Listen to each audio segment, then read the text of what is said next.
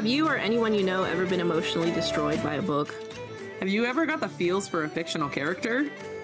Have you ever been hungover by an all-night book binge? Then pull up a seat, Pour yourself a glass. And hang on to your Kindle. This is Drinking Ink.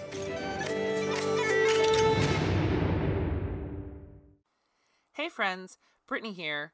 Before we jump into the episode, I just wanted to drop in with a note on our content. While books are for everyone, this podcast was created for adult audiences only. We advise listener and reader discretion as we will likely delve into difficult and sometimes triggering content often seen in literature such as graphic depictions of violence, frank portrayals of sexuality, discussion of mental illness, and existential struggle. And on occasion some downright filthy language. It might be a lot to take in, so if you need a breather, take a break or come back later. We'll be here for you. And we're back with another episode of Drinking Ink. How are we doing today, ladies? Hi. Pretty good. How are you doing, Britt?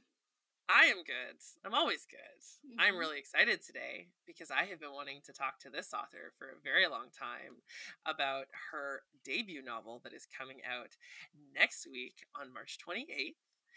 It's called Obsidian Feathers, and it is written by the wonderful Nemi Càceres, who is coming on to talk to us today about her process, the beautiful dark romance setting that she built, and I'm really curious to get some of her opinions on the cultural diversity in her book. So, Nemi, tell us a little bit about yourself for those who don't know. Sure. Hi, I'm Nemi Càceres. I am an El Salvadorian indigenous woman. I write dark fantasy romance.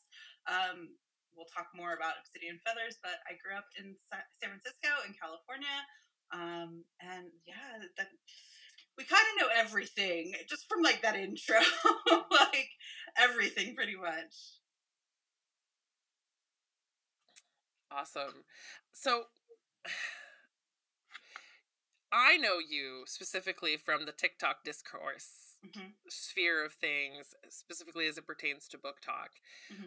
I did not know that you were a writer until kind of getting to know you through TikTok a little bit later. Mm-hmm. Have you always wanted to write? Was it something that you always wanted to do, or was it something that kind of just the urge came one day? So a little bit of both. So I have been scribbling in notebooks and starting writing books and never finishing them since I was, I don't know. Well, my dad says that the earliest notebook that he has, because my dad is freaking adorable and he has literally every notebook I've ever scribbled in, and it's precious. And now that I've actually published my book, he's actually going to be putting a copy of the book in like a little china hutch. He's precious. Did I mention this? He's precious. In a china hutch with all of the notebooks, with his favorite line highlighted. My dad is precious. My dad is precious. Oh my God. We love that. A supportive dad. He is amazing. So he says that the earliest one that he has is second grade. So second grade since I've been wanting to write books. But like I come from a very ambitious family whose whole like focus is you can do what you love, but you need to make money and you need to make sure that you're taking care of yourself. So I've always kind of been consciously aware of the fact that being an author necessarily is not going to pay the bills. So I got into tech instead. And up until February 11th, it's so funny, I can tell you the birth date of my book. February 11th of 2022, I didn't even consider writing at all. I've always been a reader. I just didn't consider it. And then I answered a Facebook post, a Facebook writing prompt, and just wrote 2 paragraphs and hit send and closed my computer and went to sleep and woke up the next day and had over 5,000 likes and like 100 DMs like going, I need this book now. Gimme. And I was like, well, looks like I'm writing a book. And my best friend and I sat down for about 2 weeks and workshopped everything and built everything that was going to go into the book. And it went from being 1 book to 4 books and 2 novellas. Wow. Do you remember what the prompt was? I actually have a screenshot of the prompt and my answer.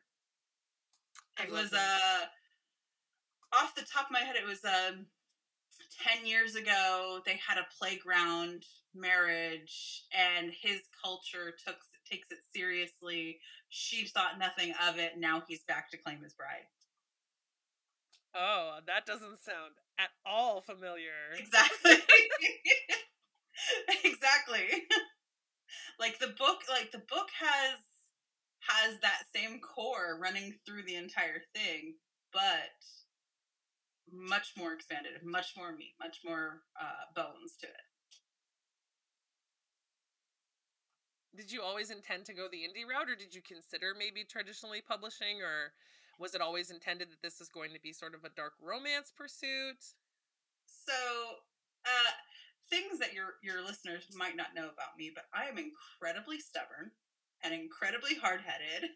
And once I've decided this is going to be how something is, I don't really compromise very well. So I always, as soon as I knew I was going to be writing this, I'm like, well, I am going to be writing a BIPOC story. I'm going to be writing a BIPOC dark romance story. And I am not going to tolerate anyone telling me what can and cannot be in this. So traditional publishing, that's automatically out. Because the minute that somebody said, well, we can't have them doing this, this, and this, I'd be like, well, you can't have me then. Goodbye. And that just doesn't really work with contracts. But yes, I always did know it was going to be a dark romance because, dark romance is my favorite genre. So my two favorite genres to read are dark romance and fantasy romance. So, of course it was going to be both of those because, that's my favorite. Of course. I'm a big fantasy romance. I've just started getting into the dark romance screen, and I'm finding I'm enjoying it a lot more than I thought I would. It wasn't something that I had on my bingo card of genres that I would find myself interested in, especially, I definitely grew up a fantasy reader, like Robert Jordan, Stephen Erickson, mostly cishet white men. But as I got older, I found myself leaning more in towards that, the fantasy, female written fantasy. And yeah, Book Talk is just kind of, for me, threw the doors wide open and was like, wait, there's what I can read, and I can read this, and there's what, and this is a thing. So yeah, it slaps different when it's written by a woman. So I'm curious, as someone because I'm newer into the whole monster realm, stories. Did you always was it always intended to be within that kind of realm, or did you kind of end up falling down that rabbit hole without realizing it? So yes, so El Cadejo, which is the cryptid that birthed the monsters in this book, is something that is very much real to the people of Chinameca, which is where my family is from, which is where I set the book in. I literally, ever since my grandfather learned that I was writing this book, I literally get a call from him once every 2 weeks. Hey, I saw El Cadejo last night. Oh, okay, Dad. Okay, Grandpa. Sure you did. So I always knew that I was going to take a Central American monster or Central American myth or legend and expand it out. It just happened to be that it felt more natural to bring El Cadejo because I grew up on stories of him. My grandfather and my father have been telling me stories of El Cadejo since I was a baby. So it just seemed natural to bring that into the world. Awesome. I love it. It was, I found it such a beautiful story. The setting is so stunning. The way you've described it was the book itself is such a really rich cultural history within the characters and the storyline. Was this a process of you reconnecting with your culture and your heritage? How did you find that going as you're trying to write a book while also reconnecting with your roots? So I had actually started my reconnecting journey about a year before I started writing this. So a lot of that obsessive levels of research and a lot of the connections were already there when I started writing it. So it just felt natural to start folding some of those things in. I also did a lot of interviews with my family. I did interviews with family friends, and I did interviews with my clan members to kind of get more, because you only, you can only get so much information from history books, and especially from El Salvador, where things have been very corrupt up until, and things are still kind of corrupt up until like the last 5 to 10 years, where things started going a little bit less corrupt. And it always kind of favored the United States because of the way things were. So I did a lot of interviews to find out more about things that actually happened on the ground versus the high up elevated view from historians and news articles and things like that. But I'd find a topic that seemed particularly interesting to me, and I'd write notes on it. And there are even some things that just happened to be born into this big, huge thing from just a single line of something that I picked up that I saw, and I was like, oh, that's really cool. For instance, the war ritual and the way that is built was actually built off of a single sentence out of the Codex Borgia, which documents a lot of the Aztec world, but it talks specifically about the specific line was specifically out of a discussion about the War of the Roses, or not the War of the Roses, the War of the Flowers. Interesting. Because that's a name that Sal uses for Xochitl often in the prose, is that he calls her his flower, which I found very sweet. And the girls know I'm not one for pet names. Like, I don't like the, baby, sweetheart, like princess. But she hates it. It's like, but I found that the way that Sal talks to Xochitl, specifically his reverence for her and his desire and love for her, the use of his pet names was never like, it never felt like disingenuine. It felt like it was very sincere and intentional, which I really appreciated.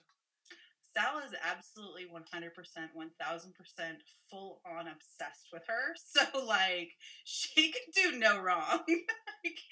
Nothing she does.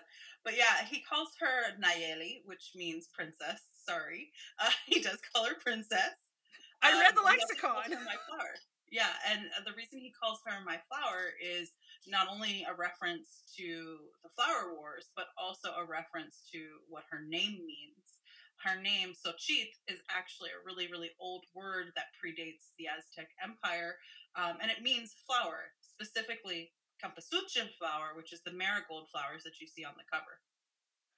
Which that cover, by the way, is stunning. It is breathtaking. Yeah, I was so sad that the Kindle version that we had got was before you had done your cover release. And I'm like, oh! And even, it's almost okay because Kindle doesn't have the color covers. Like, my Kindle doesn't have a color cover. So I'm like, it's okay. I can appreciate it on my phone from like Instagram and stuff. But like, it wouldn't have been as beautiful, I guess, in black and white on my phone or on the Kindle. But oh my gosh, that cover is stunning. Yeah, like, I was really lucky. Oh my goodness! So pretty. Hold on, let me get the other version that doesn't have a bar on it. I was really lucky. The artist is actually the exact same artist that did Natalia Hernandez's cover. And just stunning. The artist is just phenomenal. Yeah, and now that you mention that, I can see I have the name bearer at home, and I'm really excited to read that. It's one of the ones that's on my ever expanding list. But you can see the parallels in the style of art. But the contrast of the colors was just something that I found so like it hits. It's so impactful with the golds and the blacks. And I also love that Xochitl takes center focus. I don't typically love characters on my covers, but she is so beautifully drawn, and it's very clear. And this is one thing that I love as a plus size girl who loves to read about plus size girls, is that there is no mistaking her heritage. There's no mistaking her size, and there's no mistaking who she is. Yeah. And it's stunning. I actually designed the cover, so everything that is on that, I actually designed it. So I'm really glad that it was as impactful as I wanted to, because there was many times where I was like, am I overthinking this? Am I overthinking the way these things are being placed? But yeah, no, I'm really lucky. That artist, I sent him like full descriptions of her from the book. And I had some art breeder pictures that I had created to kind of give him an idea. And I said, I need her to be unmistakably brown, and I need her to be unmistakably fat. And there's no getting around that. And I was very clear with him from the start that there was no room for her to be thinned or whitewashed. No room at all. And they're actually the second cover artist that I got. The first one that I got didn't seem to quite catch what I was putting down, and sent me a cover that was not the business. So I was really lucky that on the second try, the rebound, I got this cover artist, and it was a lovely experience to work with them. Oh, that's amazing. Yeah. And I think kind of what I really love about it is, you know, the story itself doesn't shy away from dark themes. It's dark romance. We know that. But you have a list in the front of the different trigger warnings, which I think for us was really great because Mia, it helped you decide that maybe this wasn't a book that you were able to read specifically due to the trigger warnings. What was the process like for you trying to decide what to include, what to leave out, and additionally adding in that kind of like, don't try this at home, kids, which I also thought was great. I ended up actually removing that simply because it was like, you have a limit on pages when it comes to Amazon. So that don't try this at home is now on my website instead. So with the trigger warnings, I went through. So first off, I wrote the book. I didn't even bother thinking about like crafting the book around trigger warnings or anything like that. But as I was writing and as I was proofreading it before I sent it to betas, I would go down and think, what if I had trauma? If I had some trauma, what am I encountering in this book that would be something that I would not be able to read? And how many times does it happen on the page? If it's something that, like, I don't know, trying to think of something that was not actually documented that might have been triggering, because it was pretty much like everything. Like, even though there was like maybe 3 lines of dialogue about needle-based drug use, it got a trigger warning, because I know when it comes to trauma, when it comes to being somebody who's either had needle-based drug use in their past or someone who has encountered that as a bystander, it's incredibly triggering to walk into something like that. Even though it might be 3 sentences, it'll still trigger something really deeply. And I was very cognizant of, you know, is it something small, or is it something that is going to have a real impact on them and harm them in ways that I'm not intending for them to be harmed. And those are really how I crafted it. And from there, the actual formatting, I did a lot of studying on how individuals who have neurodivergence actually process information. And since my main character has ADHD and generalized anxiety, I was really cognizant of making sure that trigger warning was approachable to individuals who have neurodivergence and would be able to look at this and immediately go, okay, this is information that I can fully take in and fully think about without being overwhelmed by it. Even though it's a huge list, it's broken into sections that you can fully take in without being overwhelmed by them. Which I completely appreciate, being someone who's part of that neurodivergent community, being that I have ADHD and I have a few other things. Like, when I saw that, I'm just like, I appreciate this so much because it's like I could read it and my mind wasn't automatically like, wasn't completely overwhelmed because, like you're saying, it's very easy to read something, and when there's a lot of it, or my brain usually will go towards like, holy crap, that's a lot of information, like, whoa. No, but it was the way it was framed was like, okay, this is like, it's chunked, which most people don't realize this, but when you have a neurodivergent brain, chunking things is like one of the best possible things you can do, because your brain takes the information in differently because there's a bit of space between everything, so it doesn't look at it like there's a whole big list of all of these things. Rather, it's okay, there's sections of, like, it's amazing how it just changes things completely. So I very much appreciated that. I'm glad, because that was exactly that reaction is the exact reaction I wanted. I wanted people who are neurodivergent like myself as well to be able to go, okay, here's the information that I need. It's not overwhelming. I don't feel attacked by it. And now I can make a conscious decision outside of the panic of being overwhelmed by the information. Right? You have a little bit more like freedom to feel informed about everything. Yep. I also really liked how you broke the categories that you broke it into. So there was like the one category that was like real content warnings from like these are things that could be significantly triggering, down to like tropes. Like you really kind of went in super depth in defining what, I mean, and some people say that there's content warnings, like some people call a content warning a shopping list when they're reading a book, and I don't say this to sound negative, but it read almost a little bit like a shopping list, but in a way that's like, okay, yeah. Oh, but I like this and I like this, and yep, okay, I can handle this. This is good. Like, it was, as someone who's not neurodivergent, I mean, it was nice, and I've seen content warnings done in different ways where it's just kind of like, tuk, tuk, tuk, tuk, tuk, tuk, tuk, tuk, tuk, tuk, tuk, but this just felt really personal. Yeah. And that was because I spent so much time on it. And yes, while the reason why I spent time on it was because I wanted people who are neurodivergent to be able to approach it and make that conscious decision and make that conscientious consent to the topics.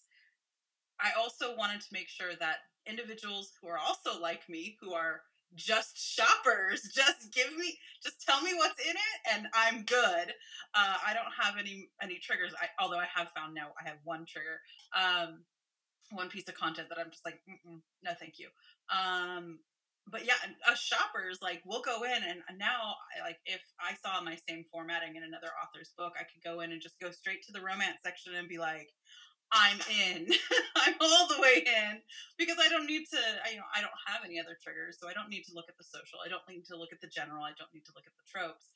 But now I can shop directly off of your romance list, and I'm done. I'm in. I'm all the way in. You sound a lot like Becca in your tastes. Becca's our dark romance girl. She's the girl that you want dark romance Rex. She's read so many. Like, it's insane. She's the one that's gotten us kind of, she's the one that's been kind of pushing us into the deep end of the pool little bit by little bit. Oh yeah, she's like, you'll like this, come on. And random snippets, or sometimes it's things that we didn't need to know, and you're just like, I feel violated, but okay. I'm gonna continue on life now.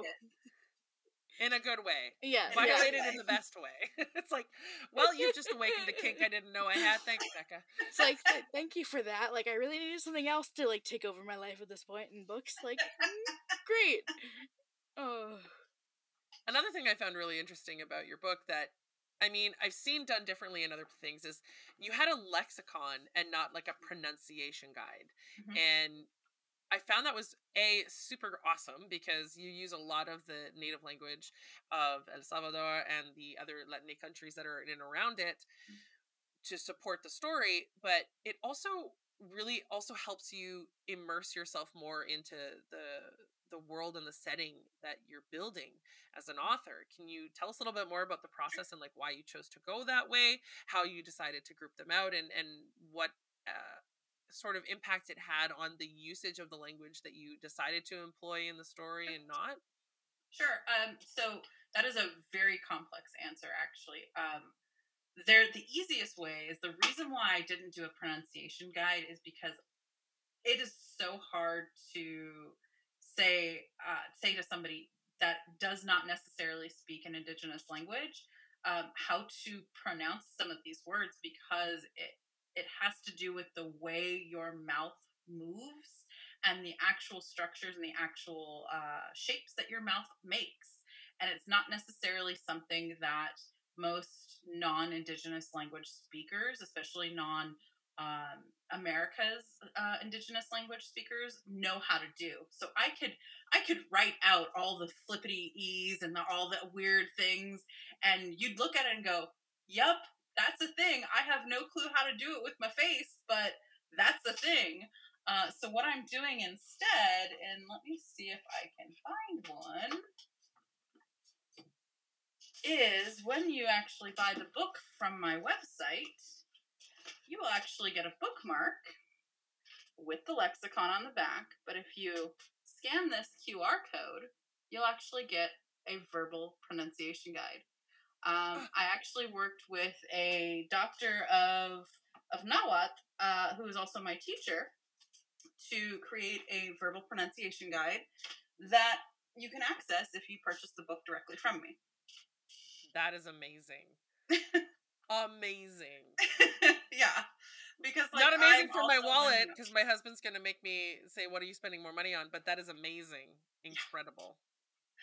So, and actually the reason why I structured the lexicon that way is because one of the things that is sort of inherent in the way that the indigenous population of Central America interacted with each other is that they were incredibly mobile, despite the fact that this huge, long, giant piece of landmass. They were incredibly mobile. So you have people from all the way up into New Mexico, and people all the way down in Nicaragua interacting, because they were incredibly mobile and they loved to roam and they loved to move around. So you have situations like even in El Salvador where you have Quechemaya, which comes from the highlands of Mexico, over in Campeche, over by where is it actually over by Cancun, over in that area. I have a map of Mexico right behind me here. The Quechemaya comes from the highlands of Mexico, where it meets Guatemala. And then there is Lenca, which is native to southeast El Salvador, which is my tribe. And then there's Nahuatl. And Nahuatl comes from the central Mexico Valley. And those are the three dominant languages in that area. So almost all languages that are indigenous to that area have some sort of root from one of those three. And I use them interchangeably to kind of show that even though this takes place in El Salvador, and even though the area they're in would have been like a territory, they're incredibly mobile people, and they intermixed often, and their languages reflect that. Yeah, I thought that was such a beautiful thing to see, and it really did enhance the experience as a reader, being able to like, oh, hold on, what does that mean again? And then like, it puts the sentence or the setting into more context that you sometimes don't get with the English language. I find that there are certain words in other languages, like there are things you can say in Lincoln or Nahuatl that you can't say the same, like there isn't a way to say it in English, right? Yes. And so it adds that level of depth and meaning to something that you can't just get out of plain old English. Yes. A good example is actually one of my favorite phrases from the book, which is, and I can never remember it because I'm learning all sorts. Amalnica in etale tewat. It means, literally translated, it means there is no me without you. But the non-literal translation is I love you. But like, there is no me without you? Right? Like the depth, the power. Well, and that was some. Sorry, go ahead, Mia. The feels that gives me. Right. It just emphasizes the touch her or die. You know, like And that was something that I found super interesting, the dynamic between Sochit and Sal. Like, what was the inspiration behind their relationship? Because I was getting fated mated vibes, but you also really pushed the element of choice and autonomy, specifically from Sochit, her needing to have that, and Sal being really reluctant to give that over. And I was curious about where that came from. So, a little bit of my real life and a little bit of the fact that I've never really liked the removal of consent from fated mates. Like, that has always kind of bothered me. Like, okay, so they're fated to be together, and that's just that. Like, where is the tension? Where is the pining? Where is the groveling? Where is the all the building blocks that make love so much fun in reality? Like, where is that? You just say, oh, they're fated mates, and suddenly it's supposed to be this unspoken thing where everybody just knows it's supposed to be a beautiful romance. And that's cool, but I don't like that. Not only that, okay, but what if I don't like my fated mate? What if he's a jerk? What if he's a piece of shit? What if he's Sal? Yeah, I was gonna say, what if he's Sal? And, like, despite the fact that Sal very much has a lot of really good redeeming qualities, he is also an incredibly complex and incredibly flawed person. And then you have Sochi, who is also incredibly flawed, incredibly complex, and has all the burdens of the fear of her actual life outside of the world that she's now in. All of that colliding, and he wants her to just submit and do her thing, and she's like, but sir, are you insane? What do you... No, this is not how this is gonna go down. I felt like she reacted the way that most people expect a character to react when they're put into a situation, where for them, they're like, in the story, spoilers, brief spoilers, is there is an established relationship between Sal and Sochit that goes back many, many years to that playground. And he's just like, this is the way it is. Like, we're together. And she's like, I'm sorry, did you hit your head? Did I walk onto the set of a movie? Like what? This is insanity. And I feel like that's how normal people would react, which I was like... It's that realism in there, because most people would not. They'd just be like, they would grapple with it and they'd be like, but, huh? Like, what? Like, how can this be? And then they'll like, okay, eventually they'll just give into it. But yeah, it's the reality of like, excuse me, sir, what is wrong with you? Like, are you on something? Like... Yeah, and she's very sure for a very long time that he is on something. Like, for a good half, maybe more of the book, she's just like, you guys are crazy. You guys are, like, certifiable. What have I gotten myself into? Yeah. And how do I leave? Do I want to leave? Because that's the other thing that I thought was really interesting, was the arc of growth that Chit experiences throughout the novel.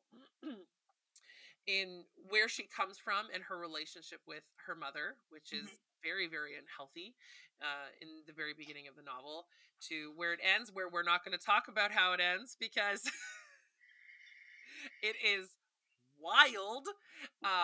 But to where she ends up at the end of the book, it is very different. She's in two very different places. And I liked that she fought Sal the whole way. Like every inch. Like, every last inch. She didn't struggle. Like, well, I don't want to say she didn't struggle. You know, as Mia was saying, you know, you have this fated mate idea where they're like, I don't want to be a fated mate. No.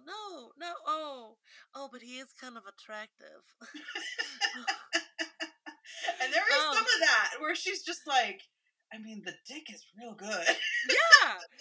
You know, but it's not that like, oh, one, you know, smoldering look and it's like, oh, all my defenses are down. Okay, I'll buy it. You There's know, a realism in there. Yeah, she really does kind of like dig her heels in, which you don't see often in romance at all. And I really, really appreciated that. And my favorite part is also Sal's reaction to that. is that just makes him hotter for her. He's like, oh, you're gonna fight me? My girl's got claws? I'm in. I'm all the way in. Well, it's this whole theme of like running and chasing, and there is a moment at the end, towards the end of the book, where that's discussed, and I found myself like going, oh, and like the whole time the theme of running away and being chased, and it was like he's a guy that like loves the act of chasing. Yep. And to not get his prey, I loved seeing that like kind of like frustration and him kind of being like it builds. It builds. It definitely builds in him, and it definitely drives him insane, and she kind of likes that. She definitely likes playing with his fire on that. And she's such an interesting character in that, for me, like she's kind of like your all-American girl, and she gets thrust into this mystical world just like the reader is, kind of as experiencing things as it happens.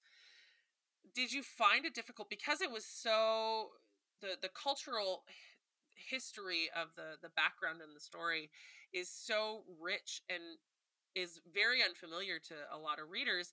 Did you struggle to kind of explain those cultural world building bits in a way that didn't feel like you were kind of like dumping a history manual at them? Look, I still feel like I dumped a history manual on you guys. There are still parts where I'm just like, I mean, if you guys say so, I mean, there's a lot of history here, like a lot of history, a lot of culture here. And I mean, you guys seem to be okay with it, so we're just gonna roll with that. I never What I did was after I figured out where the direction of the books were going, I decided like how much was necessary. How much in the first book is going to be necessary to get to the second book? How much is going to be necessary in the second book to get to the third book? And how much is going to be necessary to get to the fourth book? And I knew that I was going to have to dribble it, like dribble drabbles, and build on it. Only because like there is so much. It's basically, two massive empires, one of which has last estimated almost 10,000 years of history, which is the Mayan Empire. And then you have the Aztec Empire, which has a deep, huge impact in Central America.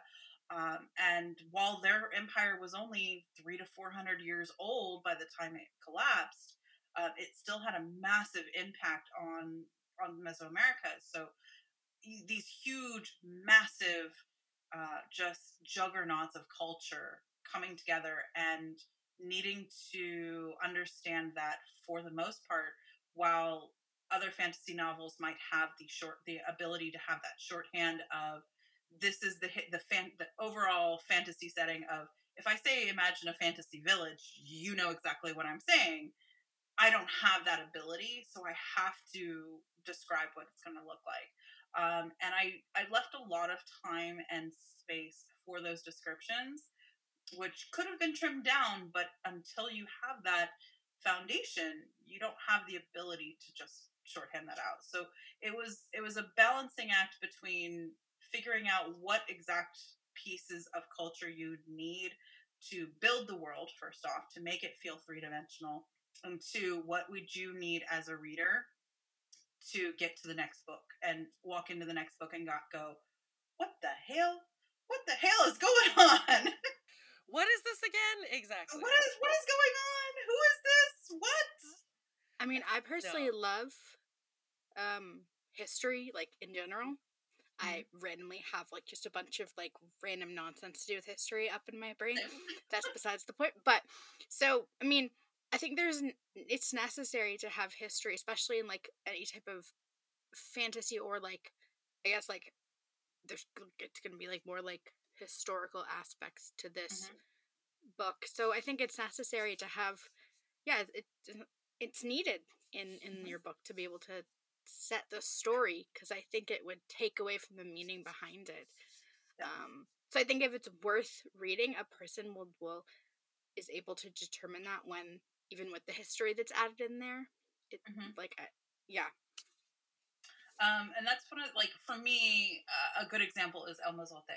El Mozote was a massive thing in El Salvador. I grew up with it very much in my personal zeitgeist, in my just general life. But I understand that shorthand isn't necessarily something that someone who is not from Central America would really understand. Now, you go to even somebody who's not from El Salvador, you go to someone who's from Honduras or from Guatemala and say, I'm thinking about writing a book about El Mozote. They don't need any additional context because they understand, because it was such a huge thing, that they understand that. However, I wanted to bring that into the general zeitgeist of individuals who are not from Central America. So this book was very much written not just as a love letter to people from Central America, but also as a way of saying, hey, Americans, Canadians, people who are not from Central America, this is your introduction to the world.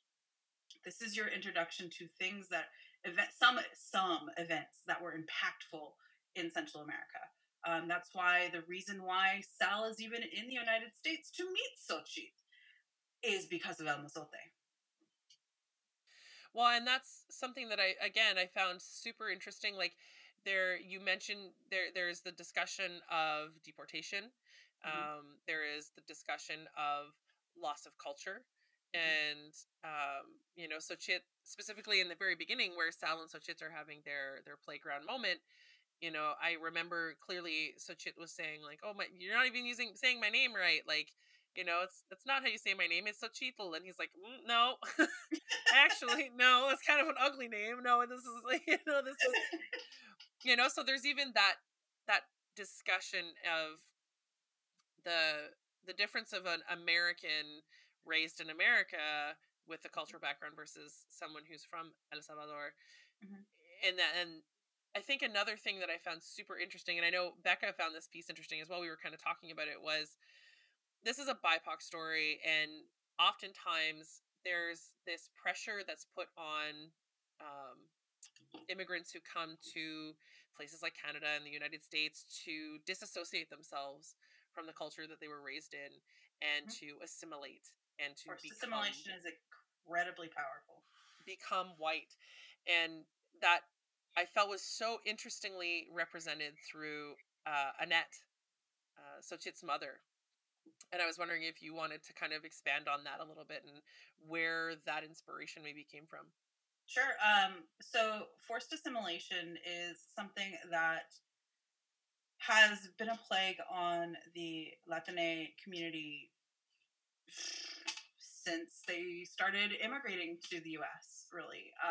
And it's something that has definitely impacted my family to the point where my family didn't even, my generation, I'm second generation American, my family, my generation wasn't even allowed to learn Spanish because they were so concerned, and it especially happened the most in California, from what I understand, talking to other Latinx people, is in California, it was very much, if you spoke Spanish, you would be held back, you would be abused by teachers, and it would be very much a negative in your life growing up in school. So my father didn't even allow me to learn Spanish. My cousins, everybody who was around my age, we weren't even allowed to learn Spanish. We weren't allowed to go back to El Salvador, when the rest of the family went back for reunions. We stayed here in the States. We were very much forcibly distanced from our culture because our parents were very concerned that we would not be able to pass for white. And as horrible as that is to say, that is definitely something that, it's not new to the Latinx community. It is definitely something that has, ever since colonialism, when mestizaje was imported by the Spanish, this color of your skin and being able to pass for white has been something that has been incredibly powerful and incredibly important since the Spanish got here. So it was definitely something, forced assimilation, especially in United States. I don't know much about how it is in Canada, obviously, but I know in the United States, especially in any state that borders Mexico, is incredibly, incredibly powerful. And it was very much something that I didn't realize growing up was a thing until probably around my 20s, when I started realizing, oh, my cousins who are coming up from El Salvador are looking at me funny because I can't speak Spanish. And then I started hearing the term no sabo kids, and I was like, wait a second, I'm one of those. What's wrong with me? Am I not Latin enough? I'm not cool enough to hang out with everybody? Like, because I can't speak Spanish, that's not my fault. I just wasn't taught it. It's not my fault. I don't know these cultural things. So I made a concerted effort in my mid-20s to decolonize myself before even the term was really even a thing. And it pissed my dad off quite a bit. And again, we talked about how my dad is precious. He actually went to therapy. We went back to therapy because of it, because he was so angry at me for what we now know as decolonizing, and how he felt that it was a rejection of him as a parent that I was wanting to reconnect with my roots. And he had to go back to therapy again when we recently found out we were Indigenous, and that started all over again too, because being Indigenous in El Salvador is not a good thing. Interesting. I think that's your dad sounds like literally the sweetest human. He is. You know, it's a pain in my ass, but I love him. And like, it feels. That's not the word I want to use.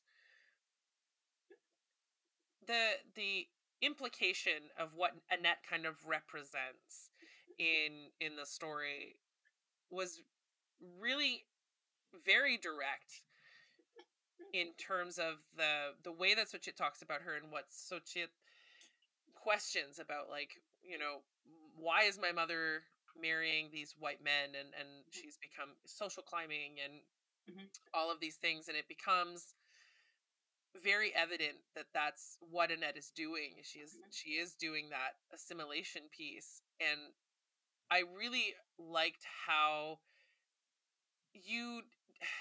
she's not a great person in the book, we'll just say that, but she's awful. she's a horrible person. But you didn't bring that piece into her villainy. Which I found really, really awesome, because that's something I think that if another writer who was trying to write a story like this that was not from a Latina background, it could have easily been something that was turned into a negative, as opposed to being just something the reader recognizes and says, oh, that's what she's doing. And it's formed who she is as a person, but that's not the reason why she's doing what she's doing in the story. Yeah, and you'll find out more about Annette and her motivations and everything about Xochitl's childhood as you read the novella, which is not yet published. But Annette has made choices. And that's one of the things that really underpins who Annette is as a character, is she has made choices. She is not forced to do anything. She is not in a position where if she doesn't do A, B will happen. She's made choices, and those choices were always hers to make or not make. And I found that incredibly important to me, to make sure that, one, it was not just some misogynistic blame the mom situation, but also that understanding that even villains have these complicated layers to them, and not everything is as simple as being like, oh, it's just because she wanted to be a white lady. Well, no, that's not why. It's because of this, and it's because she made this choice, and she made this choice because of this. And now, don't get me wrong. There's not a villain redemption story in her novella. She is a horrible human being from the start to the finish. but you get to understand what choices led her up to where she is. I'm very interested in reading that because I found her character very compelling from a clinical perspective, almost. As I'm like, what is making this woman tick? Like, why is she doing this? Like, what?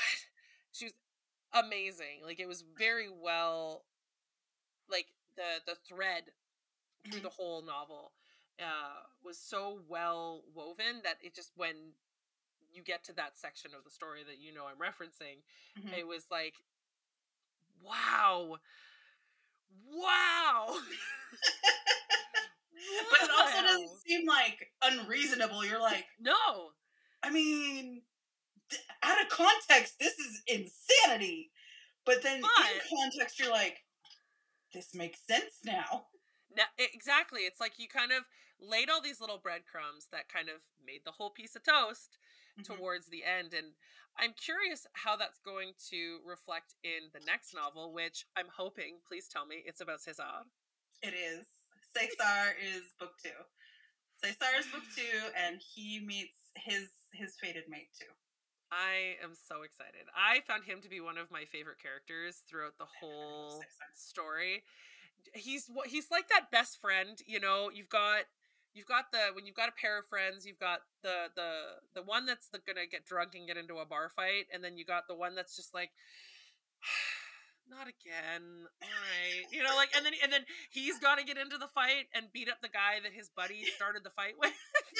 Yeah, he's like, very much that. One of my favorite things as I'm rereading the book, whenever I reread the book, is in fact Sal and César's friendship. It's freaking hilarious because César is just like, my dude, could you just not? The entire book, that's all César is doing. Just could you not? It's like, can we think of a better way to do this, Sal? Please. Anything. Anything. Okay. Yeah. So César is going to get his book. He's book 2, and then Nopolzin is book 3, and then book 4 is all 4 of them. Or all 6 of them. I can't wait. Oh, I'm sorry. I don't want to mess up his name. He's the Potter. Nopolzin. Nopolzin. Yeah. Nopolzin. You can just call him Old Dog. Old Dog. Old Dog was so sweet. Like, I was like, grumpy dad. I loved it so much. Like, he's just sitting there. He's kind of, he's got this look on his face. He's like, you dumb kids. You idiots. Yep. Not my kids. I'm not going to get involved. But you dumb kids. Yep. Just like washing your hands of the whole situation, like, your problem. He pretty much. I mean, not so much because he loves the chisme of it all, but oh, he's a gossip. It's just like, I mean, I know what's about to happen. You don't seem to know what's about to happen. I'm not going to save you from what is about to happen, but let's see how it plays out. Continue.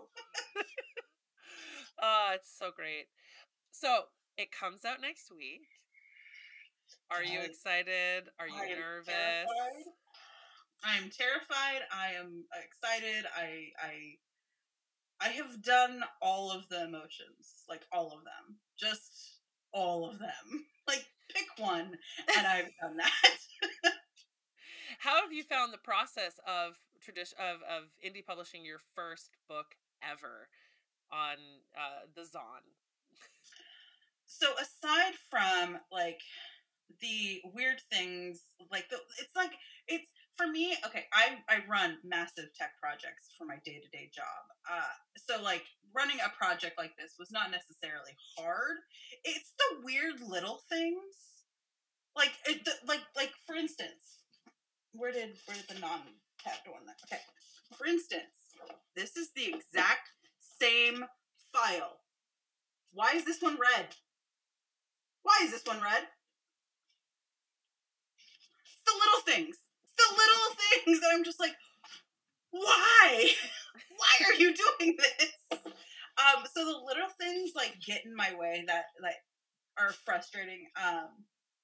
and the little minor inconveniences. Aside from that, though, like, it's honestly been incredibly smooth sailing. I've been really, really fortunate to have an incredibly tight circle of friends who are experienced in all manner of different sides, from Ruthie, who is one of my really good friends, who is really into the narrating side, to also the marketing side, to Elle and Drew, who is one of my best friends in the world, to, you know, all of my author friends are really experienced in a lot of various different niches around the author world. So I was incredibly lucky to be able to have a group of friends where I'd just be like, I don't know how to do X.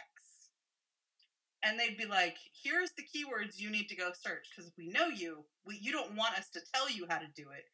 You want to learn how to on your own, because I am that person. I hear you. Yeah. So it's been incredibly lucky on that part. The minor little inconveniences that, like, honestly, for the most part, most people are not going to notice, except for me, because I am a perfectionist. Yeah, aside from that, it's been a roller coaster emotionally, but everything else has been really incredibly smooth. I expected there to be a lot more pitfalls. Well, that's good. That's Yeah. really good. Yeah, terrifying, but good. It's very scary when you're standing on a cliff about to let your first child flap Yes. their wings, right? Yes. Incredibly terrifying. Becca's published a few of her own books. How does that feel, Becca? I guess you could probably relate. Her face. Because I'm trying, because I'm so far into it now that I just, like, wake up and I'm like, oh, it's a release day. Okay. Like, Oh, all right, goodness. here's another one, y'all.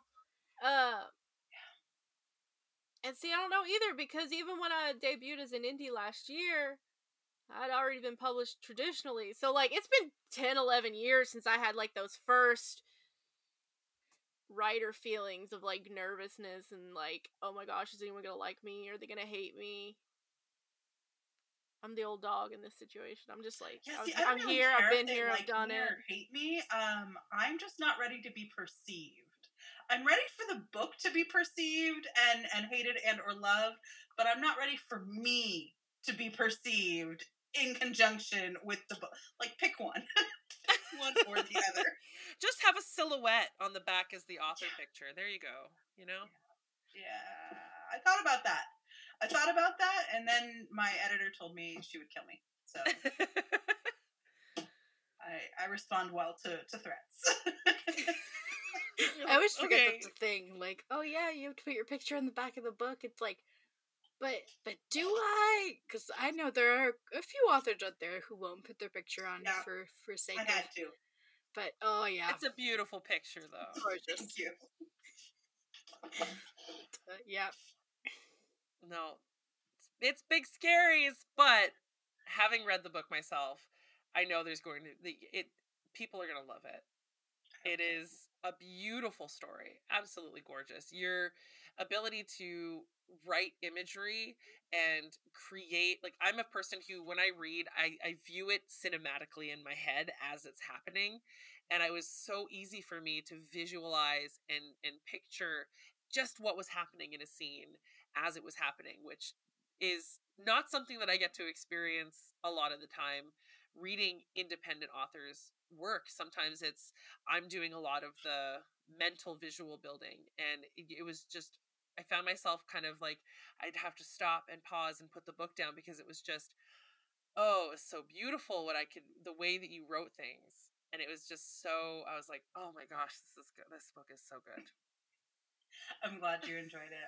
So good. I think that comes with how I write, actually, is anybody who's watched me on writing sprints has always commented on this, is I write with my eyes closed, because I just imagine the actual scene going on.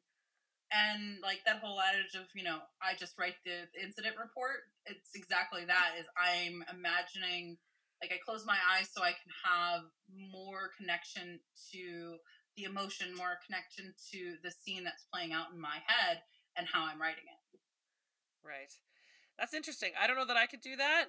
I'm a big person that, like, I will write something and then re-edit it 600 times before I move on to the next piece. And so I need to, like, watch, because I'll self-edit as I'm writing, and I'm like, so the way I write is I fully brain to page for the first draft. The first draft is 100% brain to page.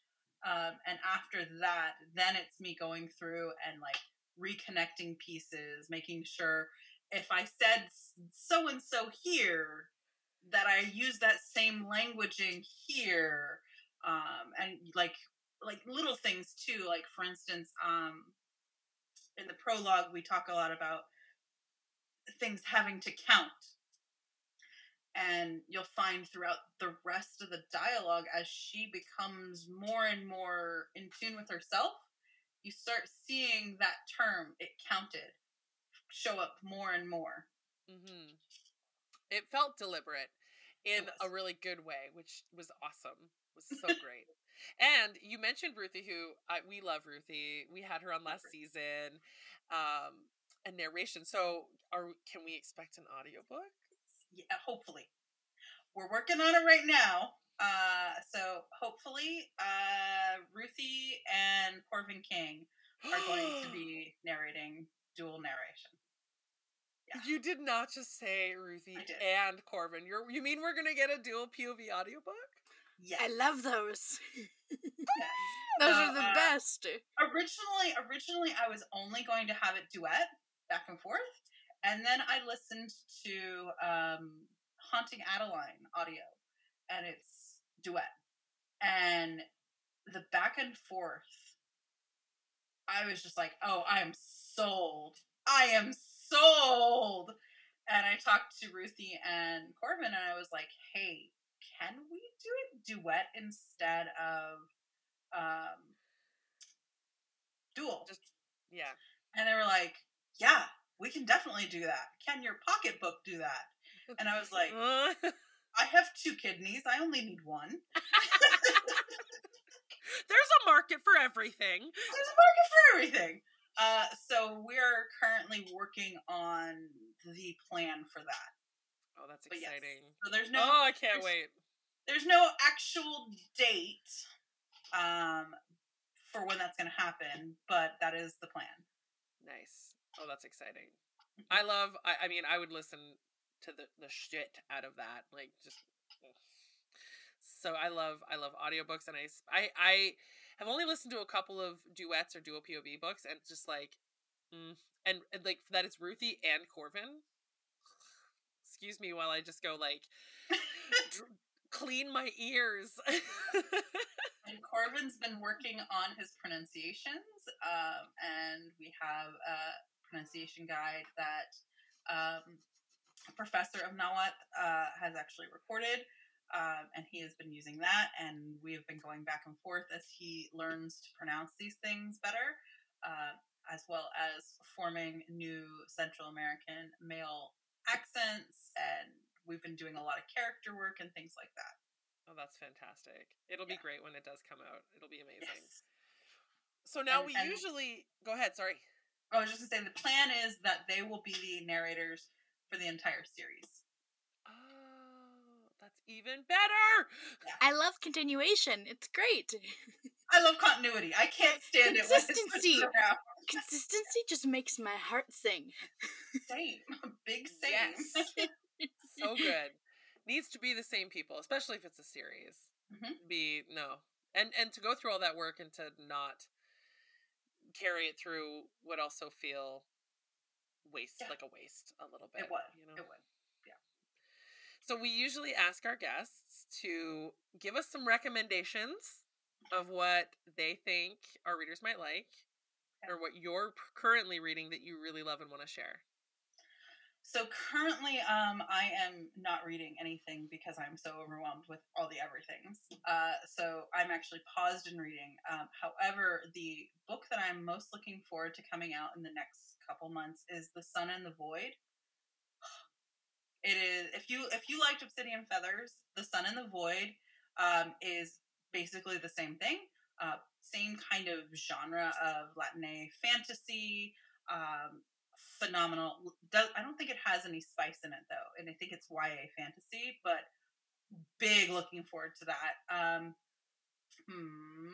What else am I looking forward to? Book 2 in the Name Bearer series, the Flowers of Prophecy series is coming out.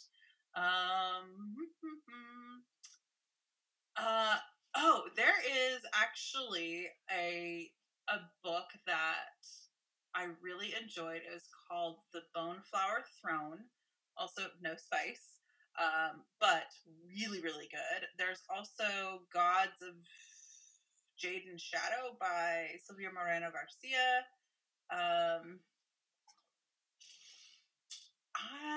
Let's see.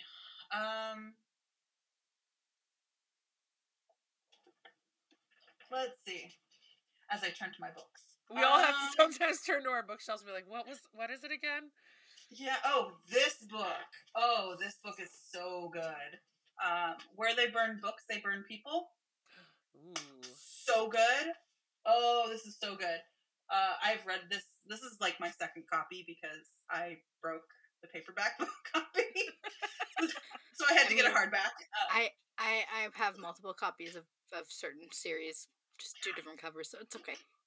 So this is a fantasy, a Latin fantasy that is kind of a time hop. We meet characters that are both in the past during the conquest as well as modern day. Very, very good. Highly recommend this one. Let's see, what else do I have over here?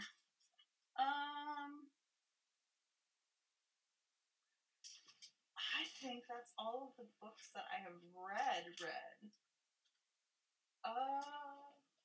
I have so many books in this area. It's non-fiction.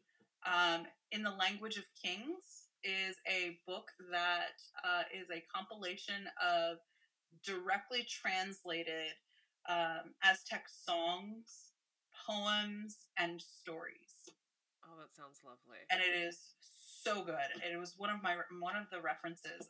One of the things you'll notice in all 3 of the books, all 3 of the main characters' books, their individual books, is each one of them will have a legend that they tell that is directly a reflection of their relationship. Oh, now I'm going to have to go and reread it. There are so many layers so one of the things that I love in books is the ability to reread things and catch new things.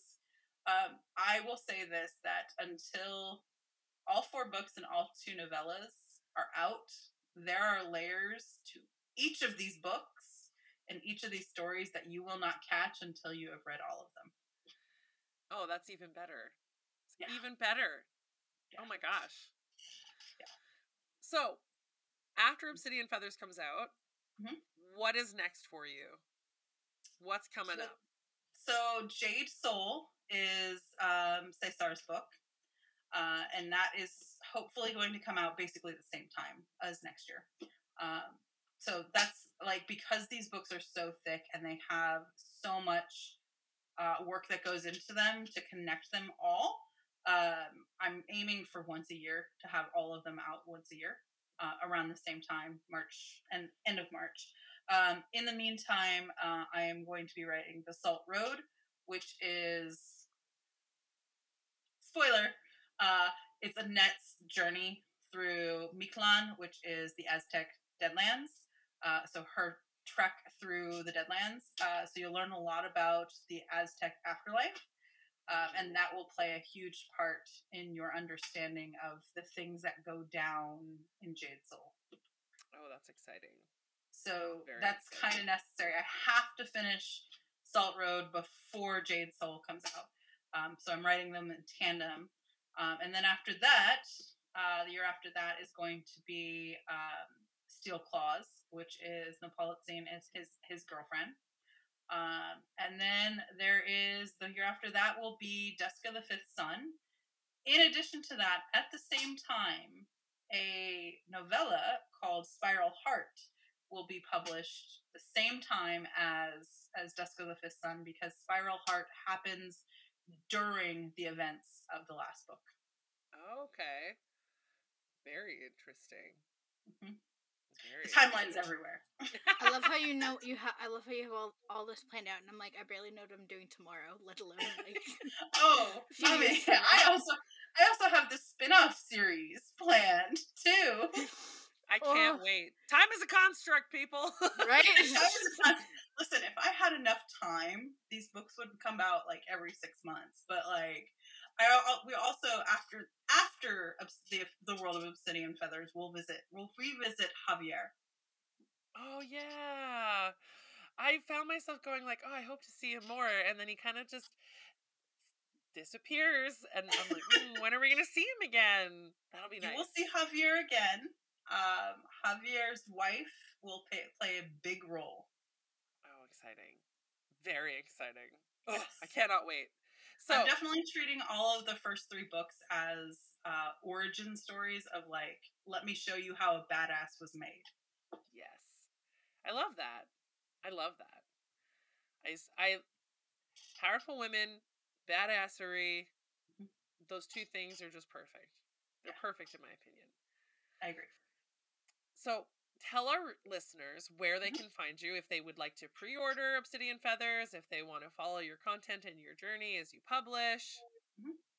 Sure. So I do most of like my daily posts on Instagram, or not Instagram, on TikTok, because I am not a social media girly.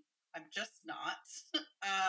So TikTok, if you want to like find out more about like what's immediately going on, Instagram, Facebook, Hive, all of the Twitters, the everything else is mostly my PA taking my content and repopulating it out. So TikTok is the freshest of the fresh at the moment. TikTok is capricious at best. So for the moment, it's TikTok. Outside of that, you can catch me on my website, which is author N. Càceres. You can also join my newsletter, and you'll get bi-weekly updates. The newsletter is interesting because I send every other newsletter I send a recipe, and every other newsletter I send a legend from Central America. So you'll either get a recipe or a legend. I try to make them either short and sweet or worth your time. But everything, I can be found on everything as author N. Càceres, because I like consistency. We talked about this. Yeah. Consistency. And I can personally vouch for the newsletters. I don't normally sign up for newsletters for stuff because I feel like I get 800 emails a day to begin with in my day job. And your newsletters they're works of art. They are beautiful. They are engaging and super interesting. And I have already like taken some of those recipes and like set them aside because I'm like, we are going to try this when I have some time. So everybody needs to go and sign up for it. The next recipe will be café de olla and horchata creamer for your coffee. Ooh, that sounds absolutely delicious. Mm-hmm. When I get around to it, because like right now I haven't sent a newsletter in a while because I'm up to my eyeballs. You're publishing a novel, and you got stuff to do. It's important. Yeah. Well, thank you again so much, Nemi, for hanging out with us and talking about your book. It was a pleasure to get to read it. I can't wait to actually get a physical copy in my hands on release day. And it means a lot to us that you guys spent some time with us this afternoon. Thank you so much for having me. You guys were the first podcast that actually asked me and had my back since like day one. I really appreciate all of your support, and I can't wait for you to hold, because the version you got wasn't even the finished product yet. Some changes have been made. Yeah. Little changes. It's all right. It's a reason to buy it. Yes. There's more reasons to spend money. I don't... Highly recommend that. Oh my gosh. Thank you so much, Nemi. Have yourself a great night, and I'll talk to you lovely ladies next week. Bye!